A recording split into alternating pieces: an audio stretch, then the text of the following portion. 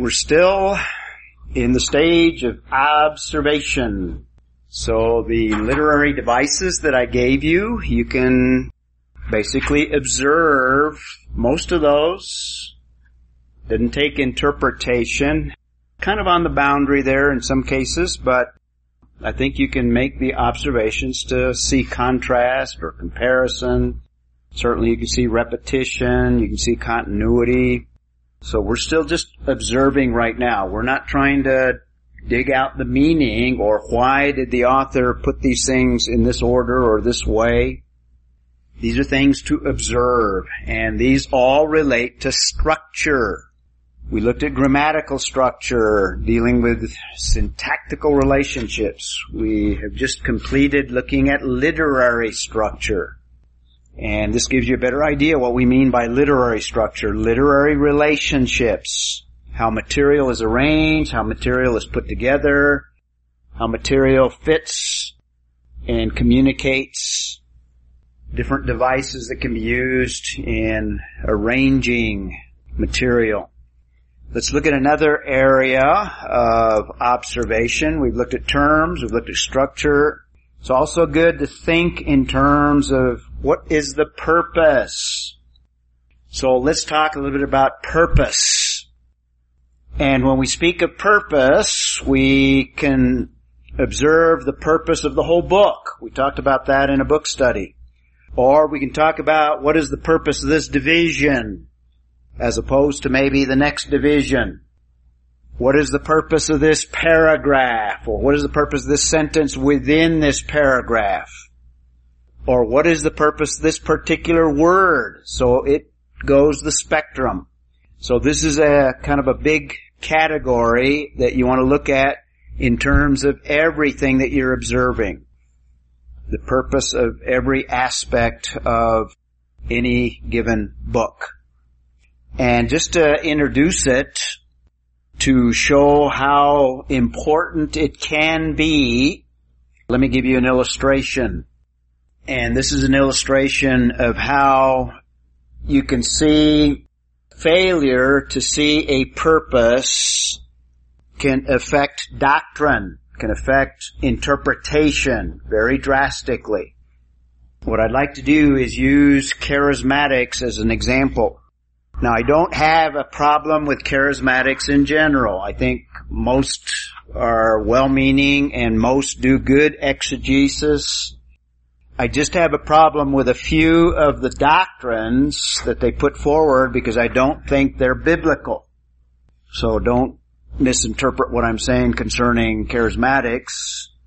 In fact, I kind of spiritually grew up almost in a charismatic environment, but never became one myself. So I'm not against them or down on most of their theology. But there are some doctrines, and I'll use just one as an example. The doctrine of the second blessing, the idea that you receive salvation, that's your first blessing, but you must seek and you can receive a second blessing. That second blessing is what they call the baptism of the Holy Spirit. You familiar with that issue there? And the way they understand the baptism of the Holy Spirit as a second blessing that manifests itself, and most charismatics that hold to this view believe that speaking in tongues is part of that. Now, the reason I mention that, and the reason I say that I would disagree with it, because I think it's unbiblical, but they would say that it's based on Scripture. In other words, our doctrine, we didn't make it up, it's based on the book of Acts. Okay? And, in fact, it is based on the book of Acts. It's based on Acts chapter 2, where on the day of Pentecost, in Jerusalem, there was a display of miraculous phenomenon, including speaking in tongues. And then also in chapter 8, so you have a second occurrence where you have a second blessing of the Holy Spirit in Acts chapter 8, after salvation. So you have time between salvation and the receiving of the Holy Spirit. And you have a similar situation in Acts chapter 10 at the end with Cornelius, and you have the speaking of tongues there as well. And you have a fourth incident in chapter 19 where something similar is taking place there. So they base this idea of subsequent blessing or a second blessing on those four passages in the book of Acts. Well, what's the problem with that? The problem is the book of Acts is not designed, its purpose is not to set forth doctrine. Did you get that? The purpose of Acts has more of a historical purpose. In other words, it's laying out what actually happened. So you have to be very careful in the book of Acts. And by the way, evangelicals sometimes use the book of Acts to come up with certain practices, and I think they're making the same mistake in that they fail to observe the purpose of the book of Acts and have made the book of Acts a doctrinal exposition rather than a historical exposition.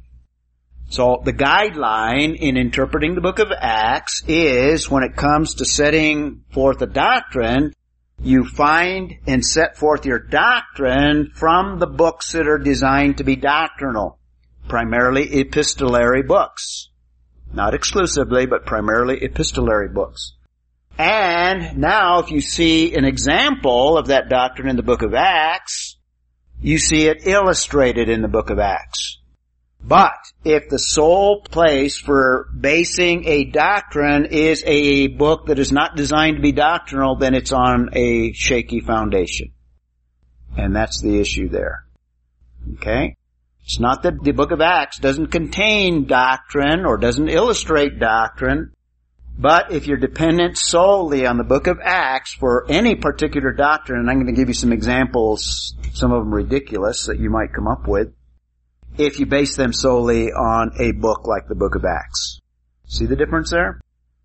So again, you go to books like Romans, books like Ephesians, books Philippians or 1 Peter to establish your doctrine, and then from there, then with that foundation, now you can best interpret what you see in the book of Acts, including spiritual gifts.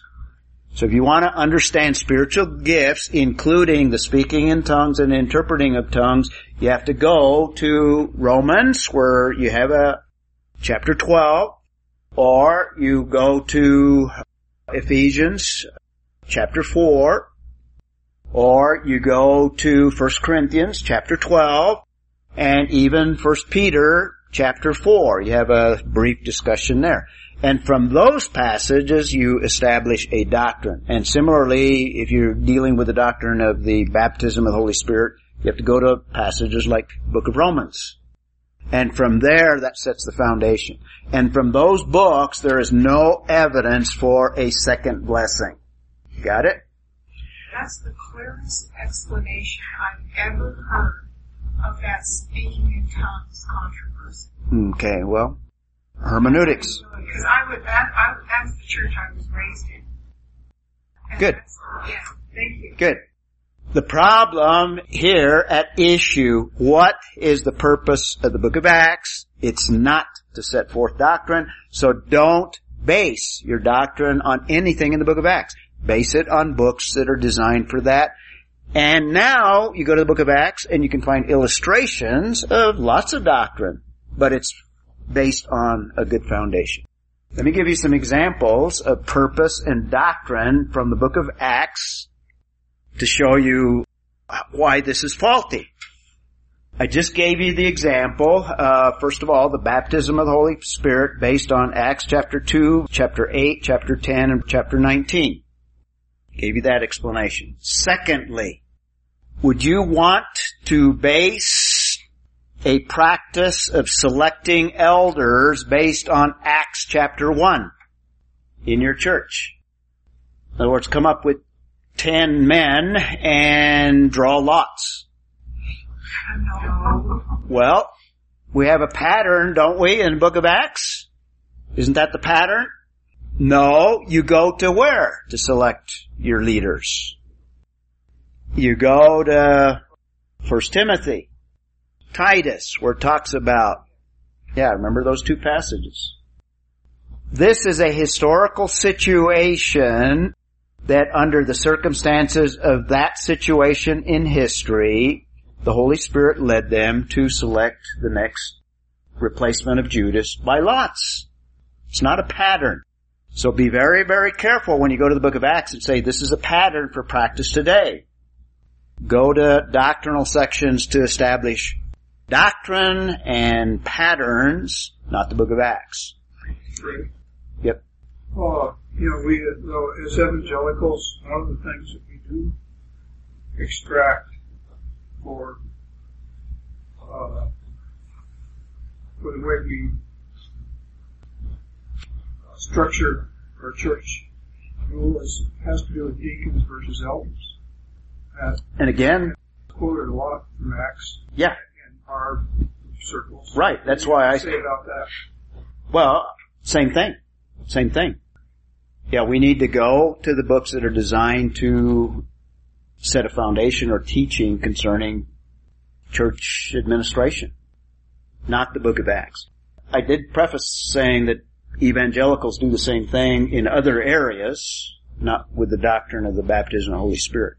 Yeah, so we need to be careful with so-called patterns in the book of Acts.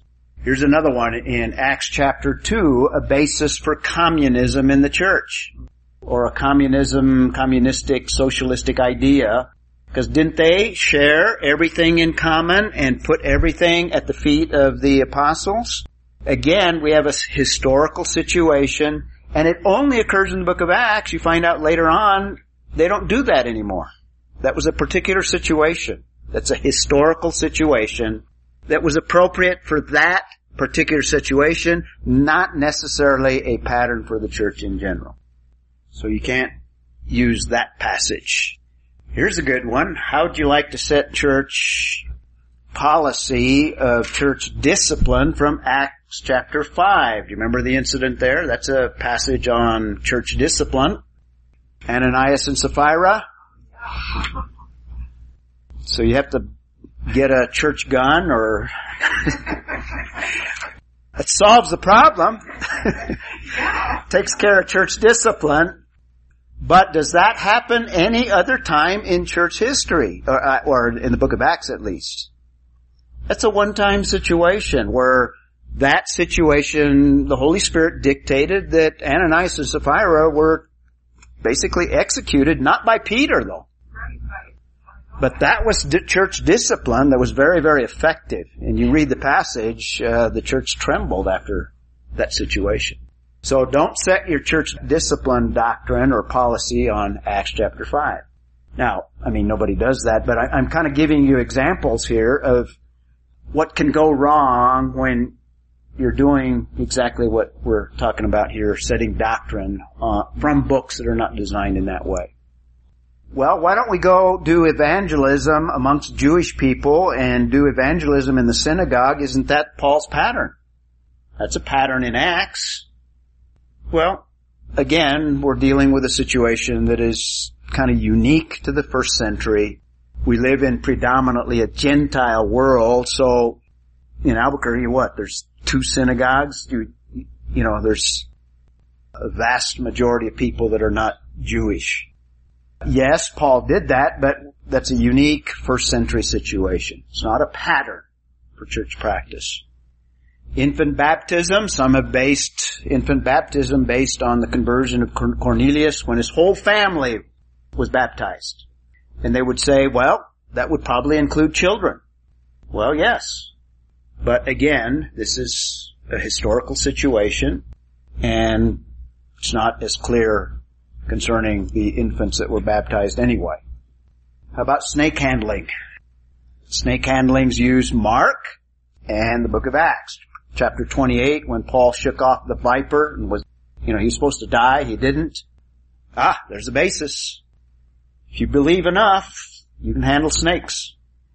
Well, some of these are a little ridiculous, but the point, you see the point I'm making here.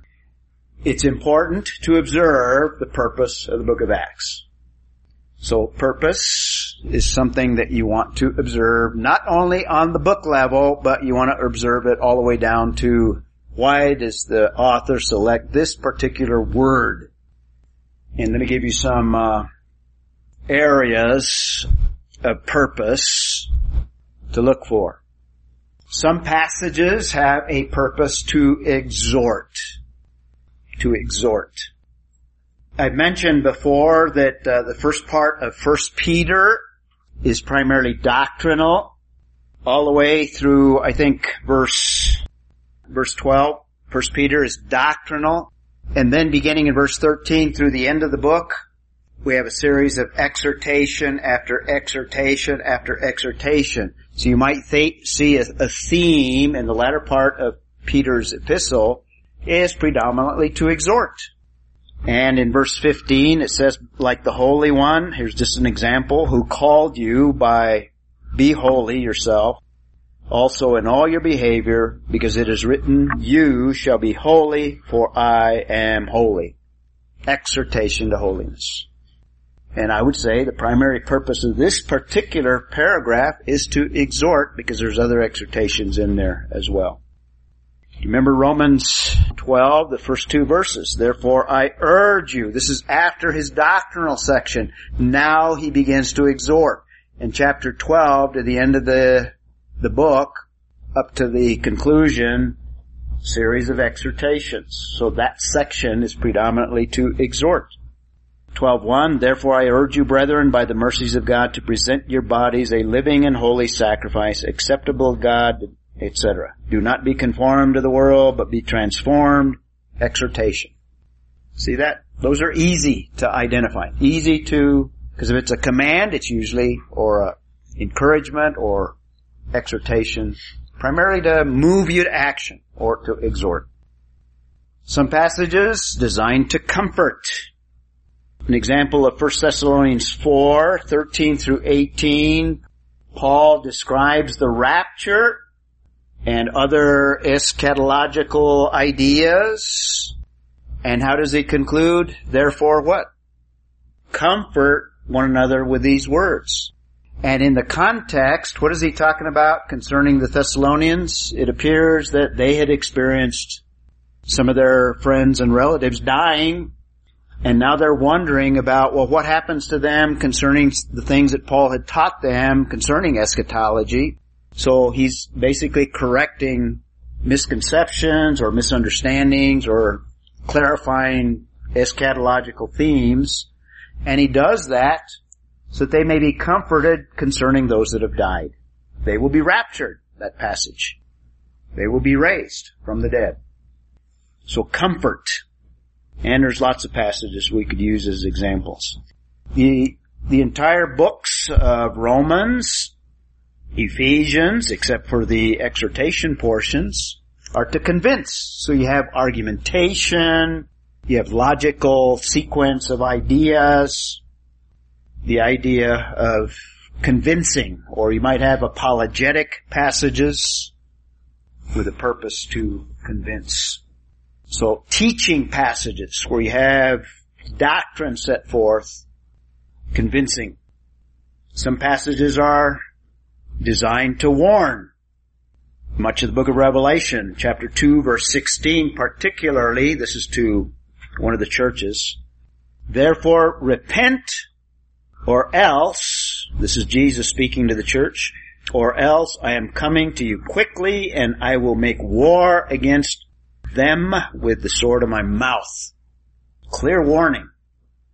And in fact, every one of the 7 churches, except one, have a warning to them. So it has a purpose to warn. A lot of prophetic passages are designed to warn us. Old Testament and New Testament. To illustrate. Some passages are designed to illustrate. I like to use Romans 7 verses 1 through 4 because I've heard preachers use that to teach concepts of marriage and rip that passage out of the context of the doctrine that Paul is setting forth in Romans 4 through 8. But what Paul is doing is he's using the concept of marriage to illustrate the concept that he's developing concerning justification by faith in that passage. Do you have that there, Mark? Do you want to read a little bit of it? Which verses? Verse 4. Yep.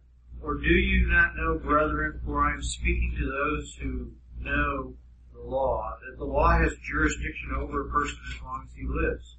For a married woman is bound by law to her husband while he is living. But if her husband dies, she is released from the law concerning the husband. So then, if while her husband is living she is joined to another man, she shall be called an adulteress. But if her husband dies, she is free from the law, so that she is not an adulteress, though she is joined to another man. Therefore, my brethren, you also were made to die to the law through the body of Christ, so that you might be joined to another, to him who was raised from the dead, in order that we might bear fruit for God. Okay, and that last verse is the key there. He's not teaching on marriage. He's using marriage to illustrate this breaking away from the law. We're no longer bound to the law. We are free in grace. And if you look at the last part of chapter 6, it just continues from chapter 6, and he's illustrating what he has set forth in chapter 6. You know, there are certain things in there that do give us some insight into the marriage relationship, but the context is in this doctrine of justification by faith, and he's using marriage as an illustration. Sixth, another kind of purpose that you can look for is assurance. There's a lot of passages that are given for assurance, a lot of passages relating to what God has done for us, to assure us in our faith. Clear passage is 1 John 5:13. In fact, much of 1 John, but here's a clear one. These things I have written to you who believe in the name of the Son of God, so that you may know that you have eternal life. In that passage, assurance of eternal life. And he's saying these things I have written. In other words, the whole book. Assurance.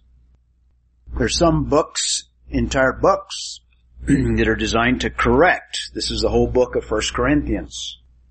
But a lot of individual passages as well. Purpose to correct. And even simply to prophesy or to lay out God's program and some details concerning what God is going to do in the future. Much of the book of Revelation not only warns, but also gives us a lot of information that does not even pertain to the church. So they're prophetic to give us a picture of what God will do in the future. And by knowing that, it's designed to show us that God ultimately will be victorious. God will ultimately deal with sin. God will ultimately bring all things to consummation, so we can trust Him today to live according to what He has revealed to us here and now. So a purpose to prophesy. A lot of Old Testament prophets as well, and a lot of prophetic passages. Probably the main purpose of 1 Thessalonians chapter 5, 1 through 4 seems to be to prophesy. In fact, not only that passage, but the paragraphs around it as well. That's where the rapture passage that clearly is to comfort, it's also to prophesy. See what we mean by purpose? These are observations. These are things to look for. And if you can discern a purpose, in some cases, this will help you to apply the passage. So this is kind of the first step in application. And we'll talk a lot about application after we talk about interpretation. So this is one of the steps that'll get you to application. But it'll also help you to understand why the author wrote what he did to the first century audience. So we've looked at observing terms. We've looked at observing structure. When we get to the interpretive stages, I'll show you how to do word studies in order to understand the meanings of these terms. We'll spend a lot of time on word studies. When it comes to structure, when we get to the interpretive stage, we'll talk a lot about analyzing structure, both at the grammatical level and also outside the sentence. And you want to observe purpose, and this will also help us to interpret. Another area is observing literary form. And we've talked about this already when we talked about the literary principle. So let me just review. In fact, I'm going to use the identical slide. This will be a review of what we've already talked about. And I'm going to go over this quickly because at the end we will spend several hours on literary form or special hermeneutics. So we'll expand this at the end of our course. I mentioned that you want to be able to distinguish discursive material. This is a broad category that would include epistolary literature, which we'll give special attention to. But it also will include sermonic type material like the Sermon on the Mount, the Upper Room Discourse, the Olivet Discourse, some of the sermons in the book of Acts, both Peter and Paul. That's discursive material. Where you have material that's presented primarily for the purpose of convincing or teaching. These are your doctrinal portions of Scripture. Secondly, we have narrative, and in Scripture this is historical narrative. We don't have novels that are non-historical material. So we'll spend a lot of time spending on narrative material, special hermeneutics. Poetic material, very extensive in the Bible, both Old Testament and even New Testament. This is the use of vivid language. There is such a thing as poetic license. In other words, in poetic material, language has more flexibility than it does in discursive, so you treat it a little bit differently. So you need to be aware, is this material poetic? And you can make that simple observation. Is this a poetic line within a longer narrative? You have some of that in the Gospels. You want to be able to identify that. In fact, Sunday I was just mentioning in the Hebrews 11 passage, that first verse at least seems very similar to Hebrew poetry. Faith is how does it go? The assurance of things hoped for. Line 1, Hebrew poetry. Synonymous with line 2, the convictions of things unseen, I think. I didn't intend to memorize it, but once you exegete it and teach it, sometimes you can remember it. So you seem to have one line following the other line. That's Hebrew poetry. That's New Testament. And we'll talk a lot about that in special hermeneutics. Prophetic material, unique to Scripture, has its own characteristics that we'll look at. And you want to distinguish all of these from parabolic material or parables. Parables of Jesus, parables in Old Testament. I'll give you some insight in parabolic material. And there's a lot of other types of literature that we find in the Bible. We have legal material, much of the law, the Mosaic law. We have a subset of prophetic called types, typology. In fact, we looked at one of them in Romans chapter 5 when we were talking about the first and second Adam. That same passage, basically Paul is telling us that this is a type of Christ. Adam is a type of Christ. That's why you have that correspondence of both contrast and comparison. And we brought those out as we looked at some of the specifics there. So you have typology. Also a subset of prophetic is what's called apocalyptic, which has its own unique characteristics that are different from general prophetic material. So there's other kinds of literary form as well. Some consider the Gospels, the 4 Gospels, a literary form in themselves, kind of a subset of narrative material. In selecting material, the Holy Spirit is acting upon the will. And our wills are of most importance to God. He wants to shape our volition and different material acts on the will in different ways. For example, discursive material or doctrinal material or material designed to convince acts primarily on the intellect. Narrative material, and we'll expand this when we get to special hermeneutics, primarily attempts to give you an experience that took place in history. So when you read narrative material, put yourself in the story. Become an observer of the events. And what the writer attempts to do is give you all of the little pieces of data so that you can, in your mind, imagine yourself being there. That's narrative. He'll introduce you to characters, and those characters will do certain things, and there will be a plot. Put yourself into the story. Try to experience vicariously the experience of those that are in the story that you're reading. That's how you apply narrative, and that's how you best understand narrative. Go through the same experiences, and you learn the positive and the negative. In other words, I want to avoid the mistakes that were made of those characters in this passage, and I want to emulate the positive examples of faith or the examples of good character or whatever in the passage. And when I see it played out, okay, I don't want to do that, I want to do this. That's the design of narrative material. So it affects the will through giving you something of an experience of those that were experiencing the things that were going on in the past history. It's narrative. What do you think poetry appeals to? Emotion, exactly. Poetry appeals to the emotion. So it's trying to affect the will still, but it affects the will by moving the emotions, because emotions are involved in volition. Make sense? That's literary form. We'll come back to that. Come back to literary form. Quick review. But at the observational stage, you want to observe the literary form of the material you're dealing with.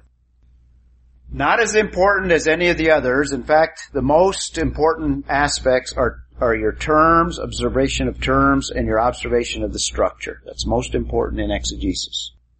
Everything else adds to it, including number 5, observing the atmosphere of a passage. And I'll give you one where if you fail to observe the atmosphere, you can totally misinterpret a passage. And there's enough clues in the context that you can come to the right conclusion there. So let's look at this area of atmosphere. Sometimes it has very little, particularly in books like Romans and Ephesians. It's pretty well kind of calm, no emotion, because it's dealing with convincing. But some passages are overwhelmingly have a thanksgiving, kind of an upbeat, positive atmosphere. 1 Thessalonians chapter 1. In fact, Paul, very commonly in many of his letters, starts off with thanks be to God, and he gives a whole long list of things to be thankful for. Before he gets into anything negative or before he gets into any exhortation, he wants us to be thankful for all that God has done for us, all that God has blessed us. Somebody look up Ephesians 1. How does he begin? Verse 3 there.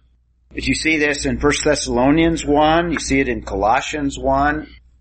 The exception, and I'll use it as an illustration, there's one book that's an exception. Can you guess which one? He doesn't start with Thanksgiving? Can't think of one? Go down the list. It'll be the first one that you come across.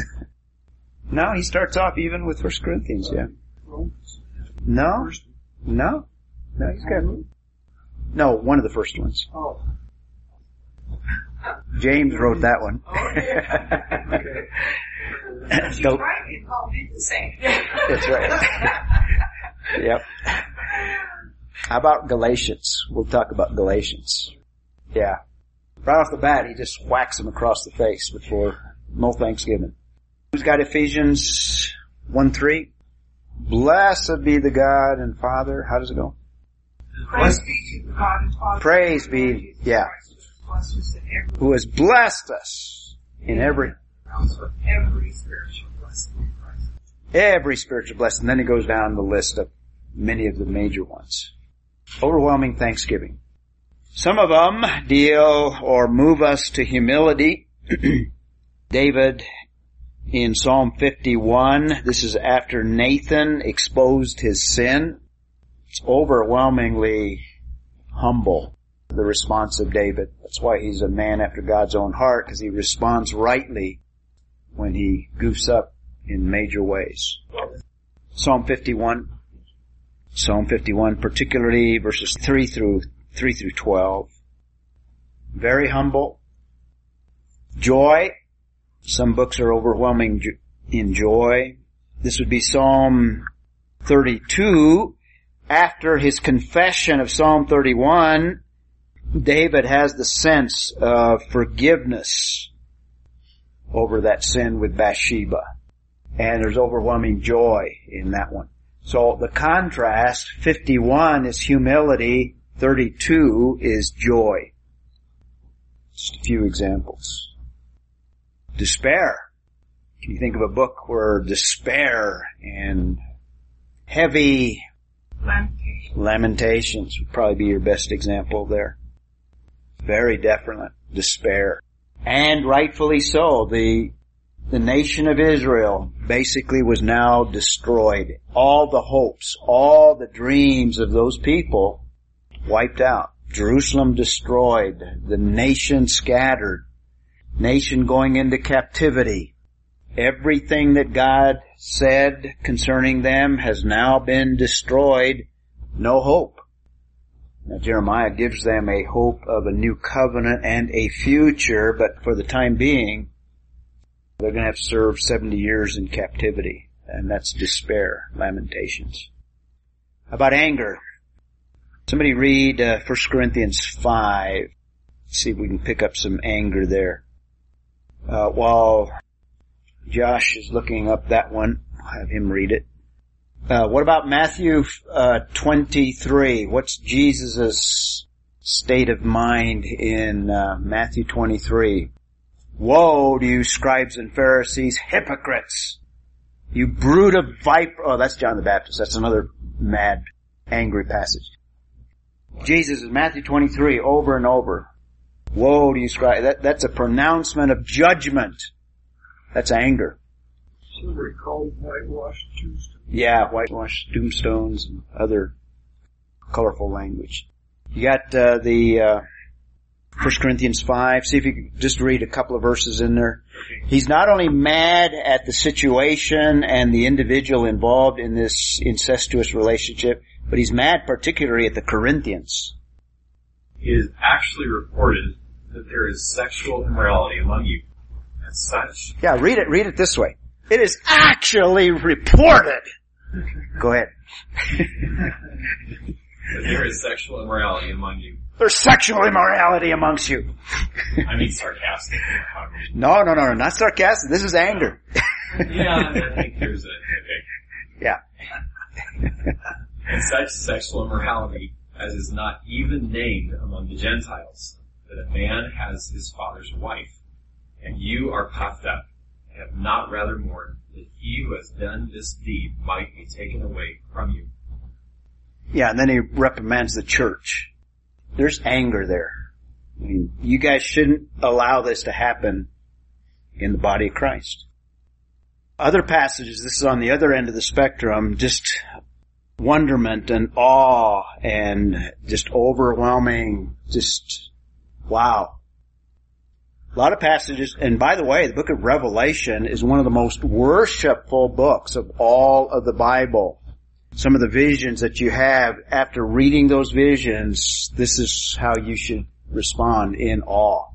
Even at the judgments that are described, just wow. Wow, this is, and a lot of heavenly scenes where people just fall down and worship and are singing, just overwhelming sense of awe and wonderment, atmosphere.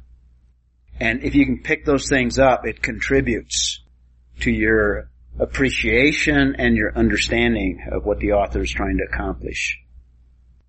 Here's Galatians. Urgency.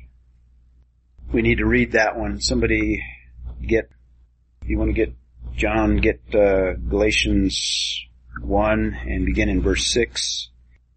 And who wants to do, Mark, why don't you do 1 Corinthians 4? We'll look at that one in a moment here. You got Galatians 1 there? Look at verse 6. And notice, he gives an introduction, but he's moving real rapidly. He doesn't give any thanksgiving. Go ahead. I am astonished that you I am astonished. deserting him who called you the grace of Christ and returning to a different gospel. And then he goes on and he's just, how can you do this? This is wrong. This is, urgency. Some, on the other end of the spectrum, tenderness, almost all of 1 John, very, very tender. My little children, addressing them in real tender terms, mostly throughout the book. Paul, after writing 1 Corinthians, which in many ways corrects problems, after some of them are corrected in 2 Corinthians, there's a lot of tenderness in chapter 1, 3 through 11, 2 Corinthians. Okay, notice 1 Corinthians 4, begin in verse 6 and read a little bit into that. Now, maybe I should let you read it and let you tell me what the atmosphere of that passage is. If you miss this one, you're going to miss the whole point of what Paul is doing here. You got it? 1 Corinthians 4, begin in verse 6. Now these things, brethren, I have figuratively applied to myself and Apollos for your sakes, so that in us you may learn not to exceed what is written, so that no one of you will become arrogant in behalf of one against the other. For who regards you as superior? What do you have that you did not receive? And if you did receive it, why do you boast as if you had not received it? Keep reading. You are already filled. There, that's where it begins. Okay. You have already become rich. You have become kings without us.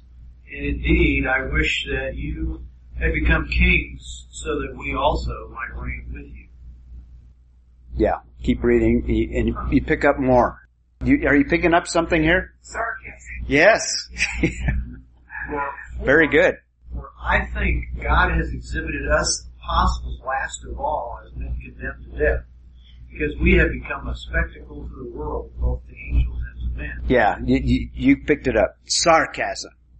And if you miss that, you're going to misinterpret this idea. You've already become rich. But that's sarcasm. He means the very opposite. And maybe externally they might have been prosperous in a material way, but in reality they were like what Jesus says in the book of Revelation to the churches. You're blind, naked, poor. Yeah, sarcasm. So that's atmosphere. If you can observe that, and there's an example of if you miss it, you're going to misinterpret that 1 Corinthians 4 passage. Well, that's observation. Oh, you had I a just comment. have a thought though. When we're looking for atmosphere, yet we're calling it an observation, an atmosphere also, you almost have to Interpret. know the whole passage. Yes, interpret yes, it. yeah. You can say, well, Yeah. that must be the atmosphere. Right. Yeah, and when I put it under observation, you're starting to think along these lines, but you're not going to come to some conclusions, particularly in that passage, until you've gone through some interpretation. That's a good comment, yeah. And like I said, you'll go back and forth in actual practice. But at least begin to try to see. In other words, your first reading, oh, wow, Paul seems to be mad here. Or Paul seems to have a sense of urgency. And then you can confirm that as you go further into the interpretive process. So I hope I've overwhelmed you with enough things to observe that you can come up with 25 on Acts 1:8. Now you're not looking for all of these things every time, but these are all the areas of possibility gathered together in a few categories. Well, let's spend the last few minutes of our time looking at an example, and this is Hebrews chapter 1, verses 1 and 2. And let's make some observations on structure. We did a little exercise in Matthew chapter, 5? On observing terms, and we prioritized observing terms. So let's prioritize instead of terms. Let me kind of walk you how you want to approach a passage in terms of observing the structure. And to start off with, what's the very first thing that you want to observe when you're looking at the structure? What's the first thing you want to observe? Punctuation. You're on the right track. What's a more specific thing you want to do? Yeah, it's independent idea. You're on the right track, but something more specific.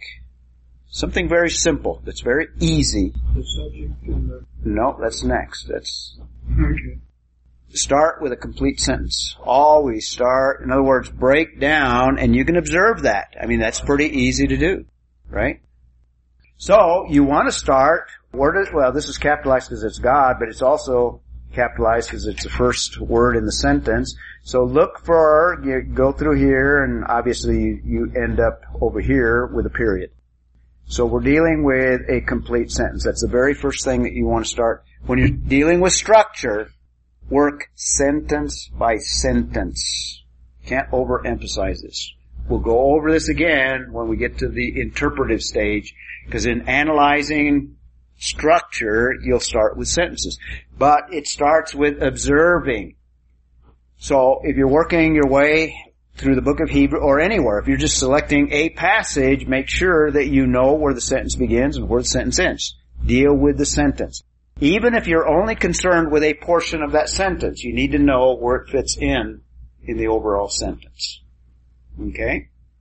So, I've given you, in this case, the first 2 verses is a complete sentence, and it doesn't end till the end of verse 2. And you can observe that. That's pretty easy. Use your English text. The next thing you want to do is, before you look at subject and verb. Well, you said first independent clause. Yeah. Look for the first or any independent clauses, or broader, you can observe some of the clauses. And there's 2 ways of doing it. You can just start at the beginning and start, let's see, what is this? After he spoke long ago to the fathers and in the prophets in many portions and in many ways, comma. Does all that fit together in terms of clauses? Okay, that's a subordinate clause because of the after. But the point I'm making here is you just work your way. It starts off with a subordinate, it has God, then it has a comma, and then it has a subordinate clause. In these last days has spoken to us in His Son. That almost seems incomplete, right? That's it, the phrase God in these last days. Maybe God kind of should go here grammatically. God in these last days has spoken to us in His Son. Is that dependent or what is it? Independent? Okay. And then here's a comma. Whom He appointed heir of all things, comma. Is that an independent clause? Is that a clause that's... Dependent. Whom makes it dependent. Through whom also He made the world. Is that a clause or is that just a phrase? Dependent. It's a dependent clause. So we have in fact, here's the commas. God is kind of up here, and then after He spoke long ago to the fathers and the prophets in many portions, in many ways, comma. So we have a dependent clause. You identified it. You can observe that. And like we observed, God probably goes over here in terms of the grammar. God in these last days has spoken to us in His Son. That's the independent clause of that sentence. And if that's the independent clause, then that's the most important part of that sentence. And if that's the most important part, and there's only one clause, then all of the others are, subordinate to it. In other words, they are telling you something about it, but this is the main thing that He's talking about. God in these last days has spoken to us in His Son. Now you can also observe, without interpreting, what is the subject of that independent clause? Yeah. God. Right off the bat. And what is the verb? Has spoken. Okay, so there's your main subject and your main verb of that whole sentence. The subject and the verb of the independent clause of every sentence is the most important elements of that sentence. Alright? Everything else, in other words, if you can identify the subject and the verb, everything else just tells you something about God, and it tells you something about what God is doing here. He's speaking. Everything else is just adding to the idea of God speaking. The after tells us a time frame after he spoke long ago to the fathers and the prophets in many portions and in many ways. In other words, he's talking about things that happened in the past after he spoke long ago. So God spoke in the past, but what he's really communicating here is God speaking right now in these last days. And even these other elements are just telling us something more about the speaking. It gives us when, in other words, these last days, and kind of the audience to us, and the one that he's speaking through in his Son. So, if you know the verb, the main verb, everything else is just telling you more about the speaking and what the speaker is, who the speaker is. So you've got the major elements of that sentence. Everything else just modifies it. Whom he appointed heir of all things just tells us more about the Son there. So it gives us more information about the Son. Through whom also he made the world, another little statement concerning what the Son has done also. So all of this just adds to telling us something about the Son, of whom God is speaking in the last days. You see that? And these are just observations you can make. You basically are on the verge of understanding the main things that we have in this passage, just by your observations. The main thing that this passage, this sentence is telling us is something about God speaking. You got that? Everything else just adds to it. After is a time frame. Whom, refer to the Son. Through whom, refer to the Son. These just add to it. And these are observations you can make. Just work your way, observing. Sentence begins here, ends here. There's a dependent clause, followed by an independent clause, followed by another dependent clause, another dependent. So we have 3 dependent clauses. And we have the main clause here, and you have the subject and the verb of that. Those are observations you can make on structure. And you're at the heart of understanding virtually everything in that sense. By the way, what hermeneutical principle is this passage a foundation to? Which one of the hermeneutical principles is based on this and other passages, but this is one of the clearest ones. Remember? Hermeneutical principle. They're very historical. Yeah, it touches on the historical, but there's one more specific. You gotta go down your list of 15, huh? Oh. Anyone come up with it? All of these apply, but this is a foundational passage to a very specific Progressive revelation. Yes, progress of revelation.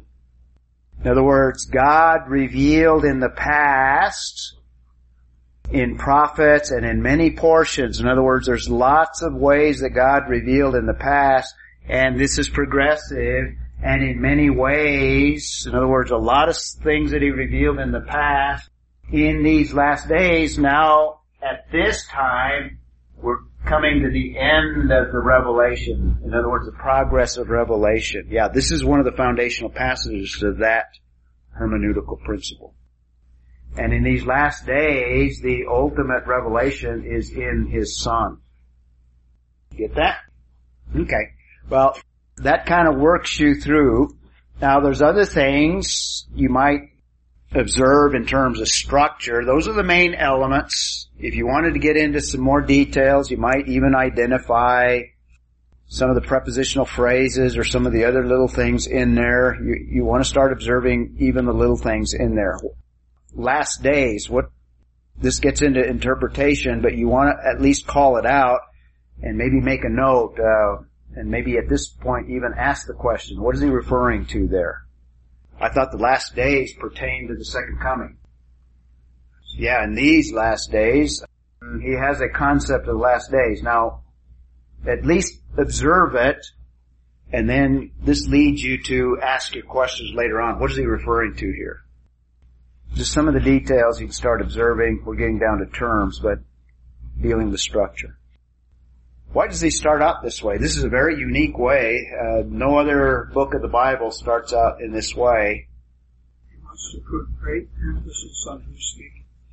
That's interpretation, but that's starting to think in terms of the possibility that he wants to put a lot of emphasis on this revelation to a Jewish audience. Yeah, so purpose. The writer of Hebrews was at the podium saying, "Now, ladies and gentlemen, I introduce your speaker, God." Yep. Exactly. Very good. Okay. Does that give you an example where you start in terms of observing structure? You want to close for us, Jim? Father, we are grateful that